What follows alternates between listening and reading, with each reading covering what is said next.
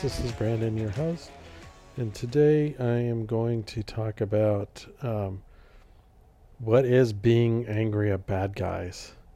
So this is another remote podcast that I'm doing. I'm on the road, but I think I got some notes together for today, and should be a full-length one.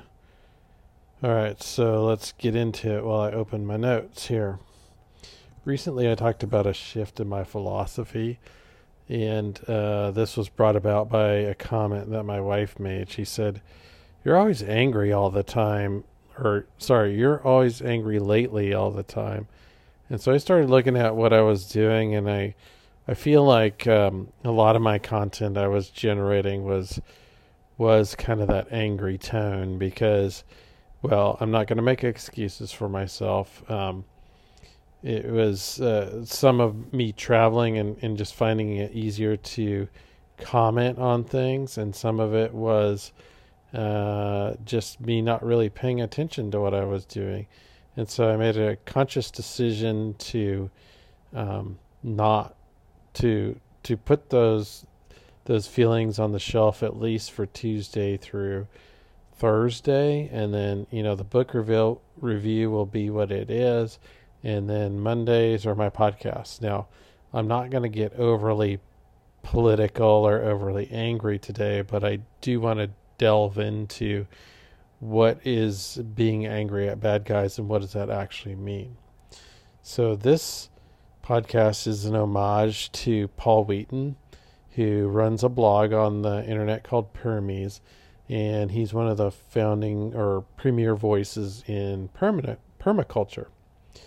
Now, permaculture is a mash of two words. It's a permanent in culture, not permanent in agriculture like a lot of people tend to believe it is. And that's because it's really kind of two beliefs. It's living sustainably and it's living with within culture. And so it has a component of getting along with others agreeably, as well as the things that you might do to live sustainably. All right, so you might be wondering, what is a bad guy? Well, I am going to give several examples today to bring to light what or add color to what that might actually mean. But I would say in general, a bad guy is someone that might wrong you. And these are oftentimes the ambiguous sort of people that I would say you can't get close to, right? So they're the people that are doing things that affect your life, but you're not directly involved in a relationship, or maybe you don't even know their names. And so to really kick this off today, I'm going to start with I'll call it it's a story that I've heard, and it's, at least I believe it's true, but I think it illustrates the point of the dangers here. So what happened was a neighbor, as neighbors sometimes do, or even busybodies sometimes do, they were concerned about what their neighbor was doing. I think it was maybe either an addition or a shed that was too large or something. And so they ended up calling code enforcement. Code enforcement then comes over to the property, takes a look around, but he didn't necessarily limit his looking just to what the complaint was. He was kind of just seeing what's going on the street. Well, lo and behold, before the whole situation was over, two of them ended up with tickets. The guy who lodged the complaint and the guy that the complaint was about. And I'm not the biggest supporter. I'm not a real big believer in building codes, to be honest. I mean, I remember way back in 8th grade, we watched this video on commerce in Hong Kong, and it was sort of a frontline kind of story where there was medicine being practiced by traditional Chinese practitioners. And the whole point of the video was, well, was it better to have someone that's sort of licensed and sanctioned from the state, or was it better to have a market that supported this guy because they believed in what he did, right? It wasn't that he was a credentialed doctor, but that he had, I don't know, he was old, I think like 50 years of experience under his belt, and that he was successful because people kept going to him. And so, I think in the class anyway, it kind of settled to, no, we believe that, doctors should be licensed. But I think the older I get, the more I start to believe that market forces are really a huge driver in being successful there. So there you go. If you're going to play with snakes, then don't be surprised if you end up getting bit by them. All right, so recently, as of last week, I was talking about propane cylinders. So this is my first example. And in those propane cylinders, if you own one or more than one, there's a date that's stamped into the handle when the tank is made. And so what will happen is if you take that cylinder to go get refilled, then sometimes they're supposed to anyway look at that date and validate that tank is, quote, still good, right? It happens to be that there's like a 10-year expiration date. So if your propane cylinder is over 10 years old, then it's deemed as unsafe. And that's a law. I think it's a DOT law for traveling or something with those things. But in theory, you can take your cylinder that you have and you can go find a vendor who would recertify that tank. And then I have never seen one, but I've heard that what they'll do is they'll mark those tanks, I think with some metal stamps or something, or maybe even a tag or something like that it's been recertified and there's a new expiration date on those tanks. But I guess my point is I don't know anyone that's ever done that, and I'm not even sure where you could go to have that done. Now, I do have a CO2 cylinder for my Keezer, and when I took the cylinder in to get refilled, it was beyond its expiration date. Essentially, the program works like this, that when I go into the welding supply store with my CO2 cylinder, they just swap it out with another one. And so while I, quote, own the cylinder, what I don't really own is the same one that I came in with. So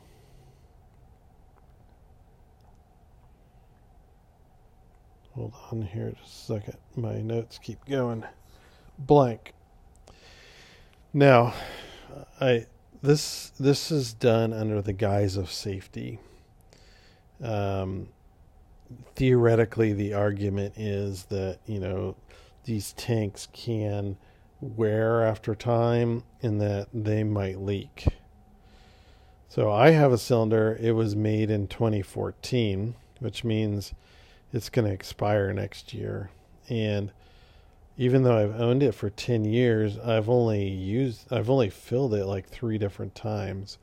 Originally, I got it as part of a big burner for cooking big pots of things like crab pots and things like that. But the truth is I haven't done a lot of cooking of crab pots and things like that. So I think even the last time I used the cylinder, it was for my heater in the basement. But I just wanted to point out, who do you think this law actually benefits? And, is it really the safety of the people of the cylinders? Because they do put a marker gas, hydrogen cyanide, in there that stinks when it leaks. Or maybe, just maybe, someone else might. Do you think that the manufacturers supported this under the umbrella of safety? I bet they did.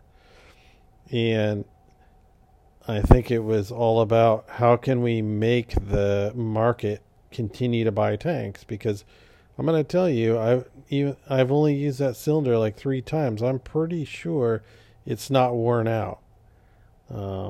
It doesn't leak, and I don't see any valid reason. I've taken good care of it. I don't see any valid reason why it would need to be replaced. So, there's the bad guys here in this situation are people that are doing things in your life that affect you, but one, you don't have any say in it, and two, it's really for what I would call disingenuous reasons. The next thing I want to talk about is Silicon Valley Bank. So this is another headline that I've written about. It's been out and about for a couple weeks now, and when I wrote about it about 2 weeks ago, there were very few details, and I guess I would say I'm not economically savvy enough to really try to read between the lines on what was going on. I figured there was more to the story than what I knew, what I had read, but I also didn't know what that was. So listening to another podcast about this 2 weeks ago, there is some speculation about what had happened, and I'm going to lay it out for you here for just a second. So the hearsay was that this was a planned event, and it was executed to force consolidation and remove an innovator in the crypto/venture capital space. Now, you may not be well versed in that, and I certainly am not, but I do listen to some stuff around the periphery of that, and so I'm going to go a little bit deeper here with this explanation. There is speculation that these banks with this consolidation want to move from physical dollars into a new currency, or maybe said a different way, today's dollars into a new currency. Now, this is not the result of the event, but this is one of the steps in those. And the way that happens is they start consolidating all these smaller banks so that you end up with, a handful of larger banks. Now, I'm not going to get into fractional reserve banking and all of that stuff, but if you do know anything about that, then you'll know that there are a handful of banks that are sort of the owners of the US dollar. And those are the only banks that are allowed to, or that have a seat on the Federal Reserve, which is the board of banks that regulates money and monetary policy in terms of interest rates and monetary creation and all those things. But even though I'm not going to get into it, you can imagine that if you were to limit the number of choices, then you can more easily consolidate the power of currency manipulation to those, we'll say, like-minded institutions. Okay. Now, Silicon Valley Bank was not a people's bank. It wasn't an institution that people took their paychecks to and, did a lot of banking with. I don't know for a fact, but I don't believe that, there's a bunch of branches where people are doing banking. This was a bank that was all about giving loans. And once again, with fractional reserve banking, the more money that you loan out, the more money you're creating into existence. And that's as far as I'm going to go with how that works today. But ultimately, they were over leveraged, and they were in these high tech spaces. They were loaning to CoinEx, a crypto exchange. They were loaning to other technological venture capital organizations, and this was kind of where their space was. Now, what happened was a couple of the large stakeholders started cashing in their bonds that they held within the bank, and by that, what happened was the banks have to pay out that money. Well, a highly leveraged bank doesn't have that much money to pay out, and so this movement of money from Silicon Valley Bank is what brought it down, and this was believed to be a calculated move by certain bondholders. Now, one last thing about currency and fractional reserve banking, the more money that you create, the more inflation potential that you have, because by loaning money and creating money, that of course dilutes the monetary supply, and therefore it reduces the value of each dollar that's in circulation. Now, how that happens is the Federal Reserve or the United States government issues bonds to these banks, and that allows them to create money. Now, I don't want to get into this real deeply, but in essence, if you start cashing in bonds, then that decreases the amount of available money supply that's out there, and therefore that causes retraction of the money supply or deflation. So if you want to get a handle on inflation, then of course you want to reduce the money supply, and you do that by getting rid of dollars or cashing in your bonds, and therefore deflating the actual currency. So that act of cashing in those bonds, of course, called Silicon Valley's leverage point, which then caused them to collapse.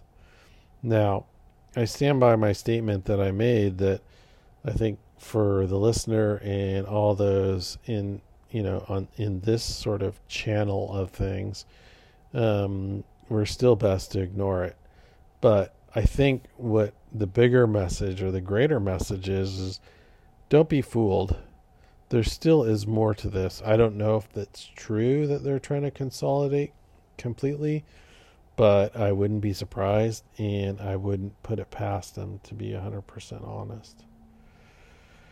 All right, so now, I'm a Christian, and so I want to talk about something related to that. This is from the New International Version. This is Matthew 22:15 through 22.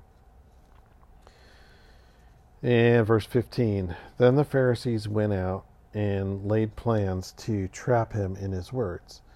They sent their disciples to him, and with the Herodians, teacher, they said, we know that you are a man of integrity, and that you teach the way of God in accordance with the truth. You aren't swayed by others, because you pay no attention to who they are. Tell us then, what is your opinion? Is it right to pay the imperial tax to Caesar or not? This is verse 18. But Jesus, knowing their evil intent, said, you hypocrites, why are you trying to trap me? Show me the coin used for paying the tax. They brought him the denarius, and he asked them, whose image is this, and whose inscription? Caesar's, they replied. And he said to them, "So give back to Caesar what is Caesar's, and God what is God's." When they heard this, they were so amazed they left him and went away. Once again, that's Matthew 22, verses 15 through 22. All right, so, maybe you're not a Christian. And that's okay. I mean, it's not okay necessarily in the eternal sense by how I believe, but it's okay. We don't have to fully agree to understand the wisdom and logic in this.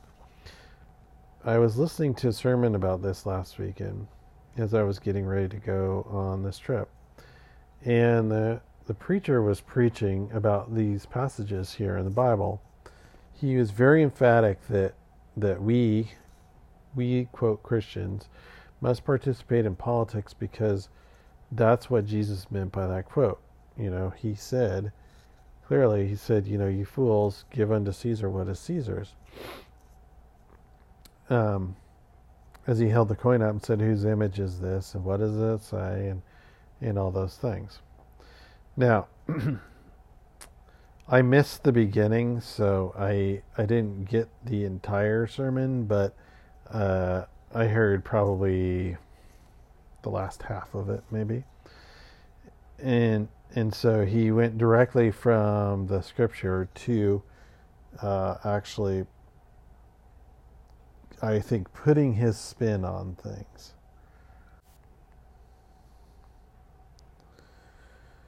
All right, so he said in his sermon, he said, it was our Christian duty to, I'll paraphrase, vote and warmonger. He started out, at least from when I joined, saying that, there was evil in the world, and he was talking about Hitler, and he was talking about Saddam Hussein, and he was talking about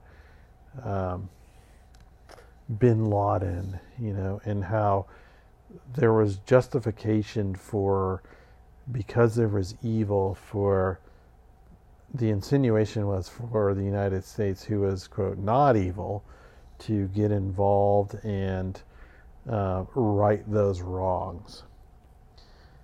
And then he also went on to say that government was a vehicle created by God, and therefore Christians should embrace that. And then, there was quite a few examples. Now, it wasn't partisan, so he was saying, Democrat, Republican, whatever, that wasn't an endorsement of party, but that if we Christians didn't participate in the process, then we were, that God had created, then we were then letting evil happen. Now, I don't think the preacher necessarily is a bad guy in my context, but I do think that he was sorely, sorely mistaken. And this is my argument for this, and that is, man is born of sin. We know the story of Adam and Eve. We know how the forbidden fruit was eaten, and therefore that brought sin into our lives, and that changed the whole thing, and the whole sort of paradise that they lived in, and so we, being a believer, we've accepted the doctrine there that is the case. I reject, however, the entire premise that government is therefore a holy institution. I think that because government is of man, now maybe, maybe it is because all things that exist in the world are of God, but government specifically is of man, of man's invention and man's execution, in that man is fallible. I don't know how you could possibly endorse every potential action of government as being holy.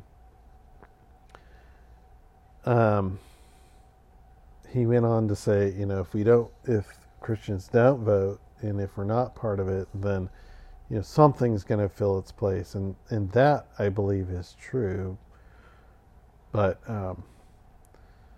I guess I would say, you know, I do occasionally listen to these things on the radio when I'm getting ready on Sunday mornings. I mean, I like to do it. It gives me different perspectives, and for the most part, I'm pretty reverent. I mean, I think that they're, they're people that have studied, that have a good heart, that have a good perspective. But this one, I've just got to say, was completely wrong. And the bad guy here is the government, I guess.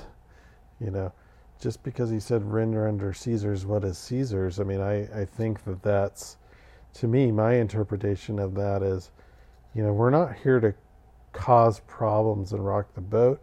We're here to make converts. And if you end up in jail because you're not paying taxes, then, you might become a martyr, but you're going to have a lot more difficult time embracing the message and proselytizing, if you will. All right, so we're going to move from a Christian-oriented perspective to, I'd say, something that's anti-Christian. If you remember, or if you look back on March 23rd, 2021, I wrote about another statement that Paul Wheaton said. It was called "Rapers Gotta Rape." It's every time I think about that, I give myself I chuckle a little bit about it, because this was what he was saying with this was that people have inherent sort of personalities or bent or whatever, and so this is something that you're going to have to contend with. Hence, rapers gotta rape, robbers gotta rob. Bad people are going to do bad things. It's just the way it is. And I was thinking about this as I was writing my notes out, and saying that predators are going to kill livestock. It's in their nature. So, what can we do about it? Well, it might be possible to kill every single one of them. There are some examples, if you think about like wolves, for instance. Wolves were nearly exterminated. If it wasn't for the fact that some of them still remained in remote areas, Canada and Alaska, where there really weren't people, they probably would have been. And so we have the capability of doing that. They use poison, by the way, to do that. We have the capability of doing that, but what we don't know what will happen is, if we do kill every last one of them, what will the effect be on the ecosystem? Certainly they will not kill any more livestock, but really, is that the smart thing to do? I think the smart thing to do actually is coexist with them.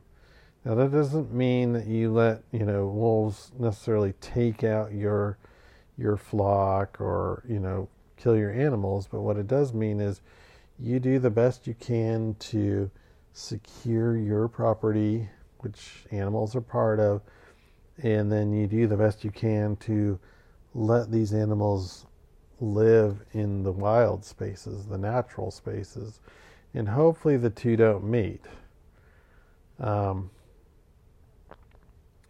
This is why we can't get angry at bad guys, because ultimately it does no good, and it wastes energy that we could be using to outflank them. I mean, is it realistic to sort of eliminate all the bad guys? No, it's not. They're going to be in our world. So what we have to do is we have to learn how to either live with them and or outflank them, and operate in alternative economies or alternative ways of association, and not give them the due that they're trying to seek. So finally, here I'm moving on to my conclusion, and I'll say, have you heard the advice about being bullied, right? Or maybe verbally bullied? And a lot of times people will say, well, just ignore it, right? the words can't hurt you. You know who you are. Those sorts of paradigms. That's not the right word. Those sorts of generalities. But, I suppose there are some times to fight. There comes a time when you do have to fight. But I would say this, pick your battles. And I'm going to use this example here. If you're a champion boxer or you've seen champion boxers, they don't just go out and fight anyone that comes along. There's a vetting process that goes along with them competing. I'll say competing equals fighting, right? Competing, that the challenger has to be worthy of competing for it.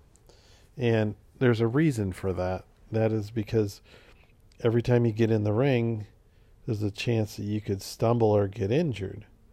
So, what if they were fighting with someone that didn't know how to fight or didn't understand the rules?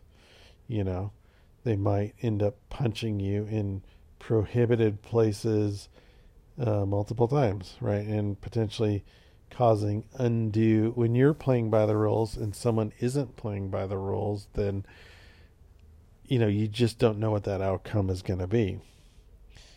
Or alternatively, what if you're fighting someone who doesn't care about the rules, right? They're just going to do what they're going to do. And so, that's the reason why that they don't just take any fight that gets I'll say offered to them. But speaking of fights and countries and politics and things, what happens if the U.S. tries to invade Vietnam or Afghanistan?